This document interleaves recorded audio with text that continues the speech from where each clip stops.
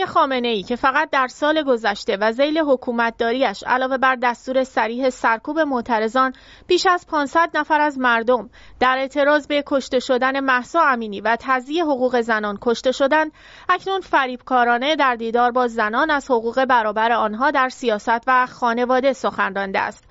خامنه‌ای روز چهارشنبه در دیدار با بخشی از زنان ضمن تقدیر از مسائل انتقادی مطرح شده توسط زنان در این جلسه، سخنان زنان درباره ورزش، مسائل حقوقی زنان، هنر دینی، نگرانی از تهدیدهای فضای مجازی و هوش مصنوعی، مسئله نخبگان کشور در بخش‌های مختلف و برنامه‌ریزی برای آنها و قدردانی از مادران و زنان خانه‌دار و نیز وضع بد فضای مجازی و همچنین مسائل مطرح شده در مورد پزشکان زن و رعایت مریض‌های زن در بیمارستان‌ها را مطالبی درست عنوان کرد و مانند همیشه خود را از آنها مبرا دانست و تصریح کرد اگرچه همه این مطالبی که گفته شد مطالب درستی است و گله‌گذاری‌ها و شکوه‌ها و احیانا پیشنهادها باید به او داده بشود، اما انجام آنها کار او نیست و کار مسئولین دولتی است.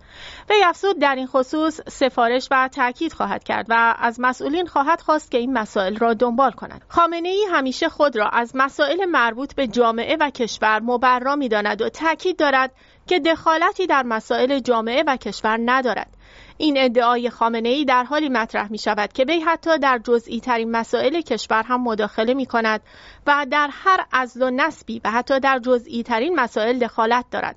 اما با این حال همواره مسئولیت مسائل را به عهده مسئولین قرار می دهد و خود را تنها یک ناظر معرفی می کند. خامنه‌ای در ادامه سخنانش مباحث مربوط به زنان من جمله بحث هویت زنانه و هویت زن، بحث ارزش‌های زن، حقوق زن، تکالیف زن، آزادی‌های زن و محدودیت‌های زنان را هر کدام مسئله‌ای بسیار مهم و تعیین کننده دانست و از رویکرد غرب نسبت به زنان انتقاد کرد. وی همچنین رویکرد اسلامی و رویکرد غربی نسبت به زنان را دو رویکرد مقابل هم دانست و گفت اینها دو جریان مجزا هستند و هر کدام در پاسخ به این مسائل و سوال در مورد این مسائل نظر متفاوتی دارند. وی در ادامه مدعی شد نظام فرهنگی و تمدنی غرب در این مسائل حاضر به مباحثه نیست و از ورود در بحث و تحقیق فرار می کند. معلوم نیست کجا غرب در این موارد حاضر به مباحثه نشده که خامنه‌ای مدعی آن شده است. خامنه‌ای همچنین اظهار داشت غرب درباره این مسائل حاضر به پاسخگویی نیست و با جنجال و هوچیبازی و استفاده از هنر و سینما و زور و فضای مجازی و مانند اینها می‌خواهد مسائل خودش را پیش ببرد و حاضر نیست درباره مسائل بحث کند و به سوالها جواب بدهد. وی علت این مسئله را این دانست که غرب هیچ منطقی ندارد. خامنه‌ای در ادامه با اشاره به اینکه در محیط‌های غربی روز به روز بی‌مبالاتی زن در حفظ حرمت و شخصیت زنانگی خودش بیشتر می‌شود و حرمت زن روز به روز بیشتر شکسته می‌شود، نسبت به پوشش زنان در مجالس رسمی در غرب اعتراض کرد و گفت زنان در این مجالس می‌توانند با پوشش نیمه عریان شرکت کنند، اما مردان باید با لباس کامل باشند و کراوات و پاپیون هم بزنند و در این مجالس شرکت کنند. وی تمام مسائل جاری در غرب را منهدم کننده بنیاد خانواده دانست و گفت اگر کسی بی‌بندوباری ها را انکار یا با آن مخالفت کند عقب افتاده و متحجر تلقی می شود. وی با بیان این موضوع که نگاه غرب در مورد مسئله زن به سودجویی و لذتجویی خلاصه می شود اظهار داشت برخورد اسلام با مسئله زن برعکس و منطقی است. خامنه‌ای این رویکرد را نقطه قوت اسلام دانست و گفت در برخی مباحث در اسلام اساساً مسئله جنسیت وجود ندارد و مسئله کرامت انسانی مطرح است. وی همچنین در ادامه گفت علاوه بر اینها اسلام در برخی موارد حتی به زنان رجحان می‌دهد. خامنه‌ای احساس برتری طلبی را در مردان قوی دانست و گفت به همین دلیل در اسلام بعضی از زنان به مردان برتری داده شدند. خامنه‌ای جایگاه زن را در خانواده بالا دانست و گفت در اسلام یا جایگاه زن و مرد یکی است و یا جایگاه زن بالاتر است. خامنه‌ای افزود در خصوص مداخله در امور سیاسی هم تفاوتی بین زن و مرد وجود ندارد و زنان هم باید در امور سیاسی مداخله کنند. وی که همیشه از این ادعاها می‌کند توضیح نمی‌دهد که این نابرابری سیاسی در ایران چگونه وجود دارد که زنان عملاً نمی‌توانند وزیر شوند و تاکنون یک زن برای انتخابات ریاست جمهوری تایید صلاحیت نشده است. به نظر می‌رسد خامنه‌ای فقط در این موارد شعار سر می‌دهد. خامنه‌ای فرزندآوری، فرزندداری و دامان پرورش فرزند را کار زن دانست و با بیان این موضوع که از مرد این کار برنمی آید گفت خداوند مرد را برای این کار خلق نکرده است. خامنه‌ای در عین حال زن و مرد را در حقوق خانوادگی یکسان دانست. او گفت همانقدر که مرد در خانواده حق دارد، زن همان اندازه در خانواده حق دارد. وی در عین حال گفت یک چیزهایی هم هست که بایستی در مورد زن بیشتر رعایت بشود. این سخنان نیز با قوانین حقوقی و ضد زن حکومت در تضاد است. وی در ادامه با اشاره به اهمیت حضور زنان در شغل‌های سیاسی و اجرایی و مدیریتی گفت ملاک حضور افراد باید شایسته سالاری باشد و اگر جایی هست که یک بانوی باسواد مجرب کارآمد برای وزارت بهتر از مردی است که در این زمینه نامزد وزارت شده، زن باید وزیر شود. وی افزود در مورد نمایندگی مجلس هم همینطور است و اگر مرد و زن هر دو کاندید شدند اما زن از مرد شایسته تر است، باید او انتخاب شود. خامنه‌ای تصریح کرد هیچ ترجیحی اینجا وجود ندارد. وی در ادامه با اشاره به ضرورت حضور زنان در بسیاری از مشاغل تصریح کرد کار در خانه به عهده زن نیست و زن وظیفه‌ای در این باره ندارد. وی افزود اگر هم تداخلی ایجاد شود مسئولین باید کاری کنند که مزاحمتی برای کار زن به وجود نیاید. خامنه‌ای همچنین از زنان خواست تا مردان را تشویق به شرکت در انتخابات کنند. گرچه این سخنان در خصوص زنان عنوان می شود، اما واقعیت این است که قوانین ایران نه تنها به نفع زنان نیست و طوری طراحی شده که منافع مردان را تأمین می کند و نه زنان را، بلکه یکی از ضد زن‌ترین قانون‌های دنیا را در خود جمع کرده و از جمله حق پوشش زنان را هنوز به رسمیت نشناخته است که در این مورد فقط با طالبان برابری می‌کند. ضمن اینکه شرایط کاری هم به نفع کار زنان نیست و برنامه‌ریزی‌ها در ایران به گونه‌ای است که اولویت به کار در خانه برای زنان داده شده است، نه کار آنها در جامعه و عملاً سطح اشتغال زنان در ایران نسبت به بسیاری از کشورهای دنیا عقب مانده تر است.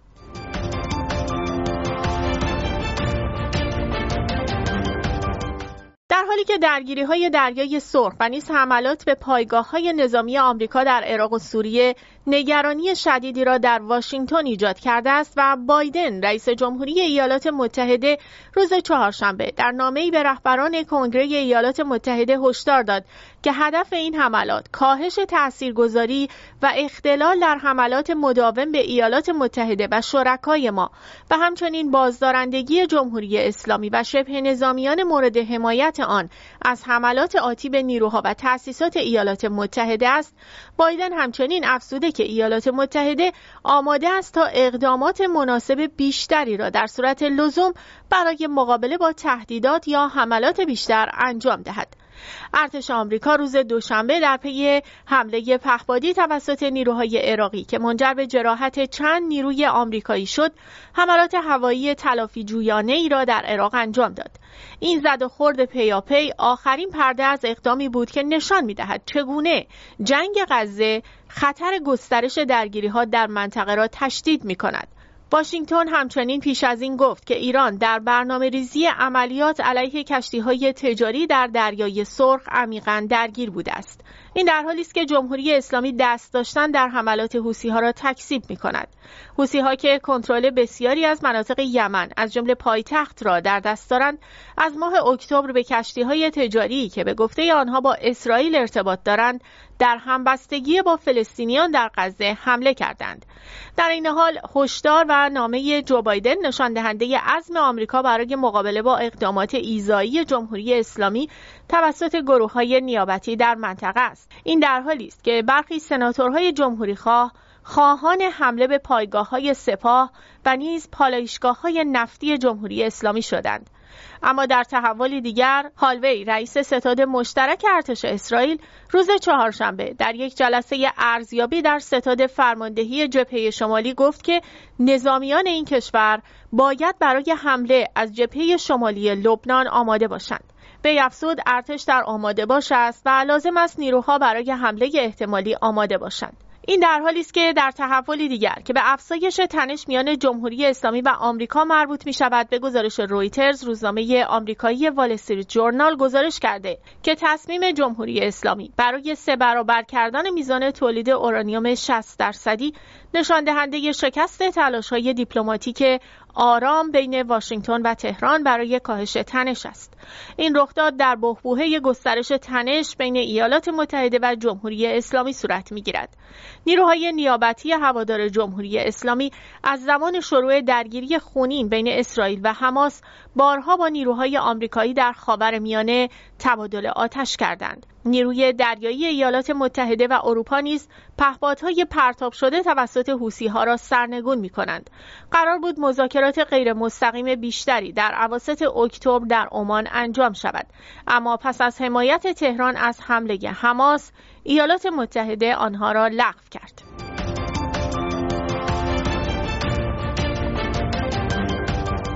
در اظهار نظری عجیب که نگاه انتقادی درون ساختار قدرت را میرساند، علی حیدری رئیس کارگروه رفاه و تامین اجتماعی مجمع تشخیص مصلحت نظام انتقاد مهمی را از رفتار ستاد اجرایی زیر نظر رهبر و موازیکاریش با کمیته امداد امام مطرح ساخته است.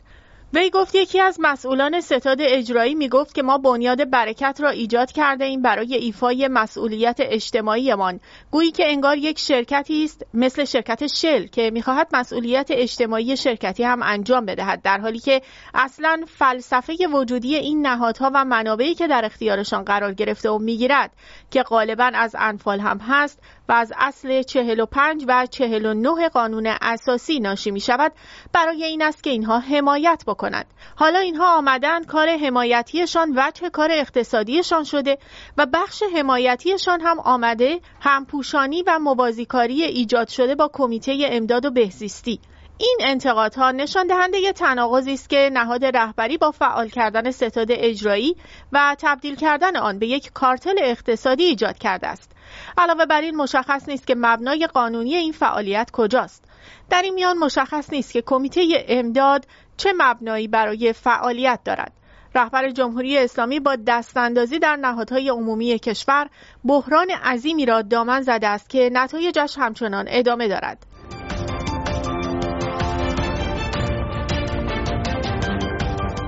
به دنبال بیان مواضع رمضان شریف، سخنگوی سپاه که مدعی شد طوفان الاقصی یکی از انتقام‌های ترور سردار سلیمانی بود که خطای بزرگ سیاسی و تبلیغاتی بود، آن هم در حالی که خامنه‌ای رسما اعلام کرده بود که عملیات طوفان الاقصی ابتکار خود فلسطینی‌ها بوده و ایران نقش نداشته است، بازتاب بسیار زیادی در جهان عرب پیدا کرد. حماس در گام نخست آن را صریحاً تکذیب کرد و گفت عملیات در مقابله با اقدامات اسرائیل در مسجد الاقصی بوده است.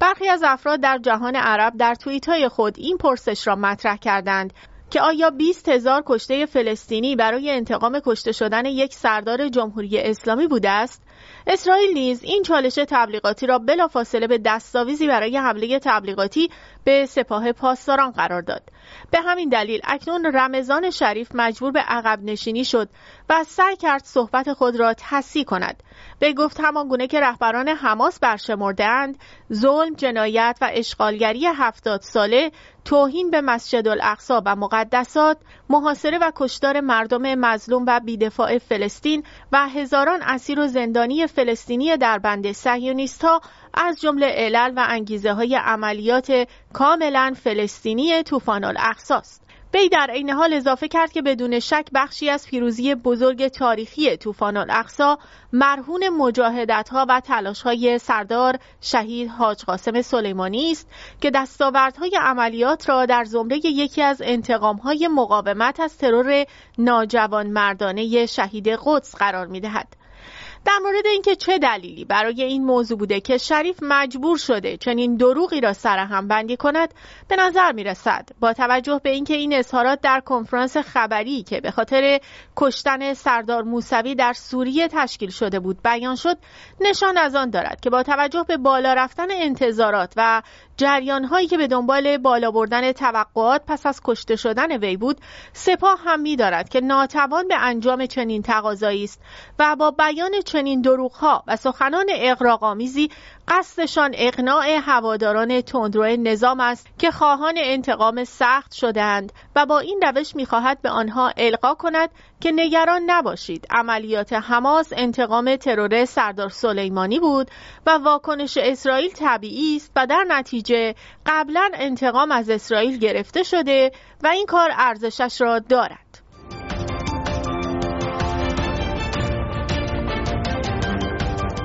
با افزایش خبرها در مورد مسائل هسته‌ای و نیز احتمال درگیری جمهوری اسلامی با اسرائیل و اکنون تنش‌ها در دریای سرخ، بازار سرمایه واکنش منفی به آن نشان داده و خروج سرمایه از بازار سهام همچنان ادامه دارد. بنا به گزارش‌های آماری در ابتدای زمستان تاکنون مبلغی در حدود 661 میلیارد تومان پول حقیقی از گردونه معاملات سهامی خارج شده است. روز چهارشنبه هم روند خروج پول به قوت خود باقی ماند و 213 میلیارد تومان پول حقیقی از بازار خارج شد. حکومت متوجه شده که هر نوع ورود به درگیری اقتصاد ایران را با فلج مالی مواجه خواهد کرد و لذا سعی می‌کند رفتار محافظه‌کارانه تری در پیش بگیرد، هرچند به رجزخوانی سیاسیش همچنان ادامه می‌دهد.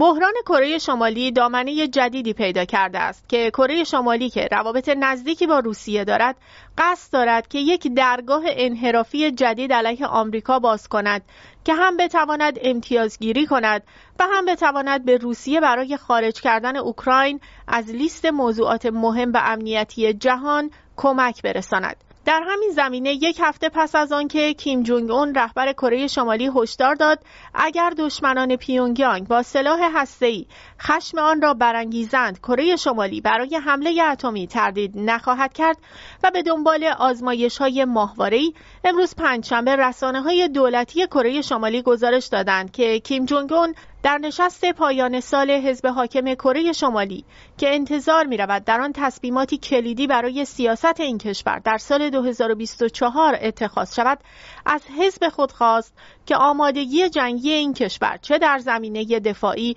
و چه در زمینه تسلیحات هسته‌ای را بالاتر ببرند. وی همچنین تاکید کرد که شرایط نظامی در شبه جزیره کره به دلیل تقابل‌های بی‌سابقه واشنگتن و متحدانش با کره شمالی به منتهای خود رسیده است. این در حالی است که یک فروند زیردریایی هسته‌ای ایالات متحده در اوایل ماه دسامبر وارد شهر بندری پوسان کره جنوبی شد و واشنگتن بمب‌افکن‌های دوربرد خود را در رزمایش با سئول و توکیو به پرواز درآورد. ناظران معتقدند که کره شمالی آماده کلید زدن یک بحران جدید است.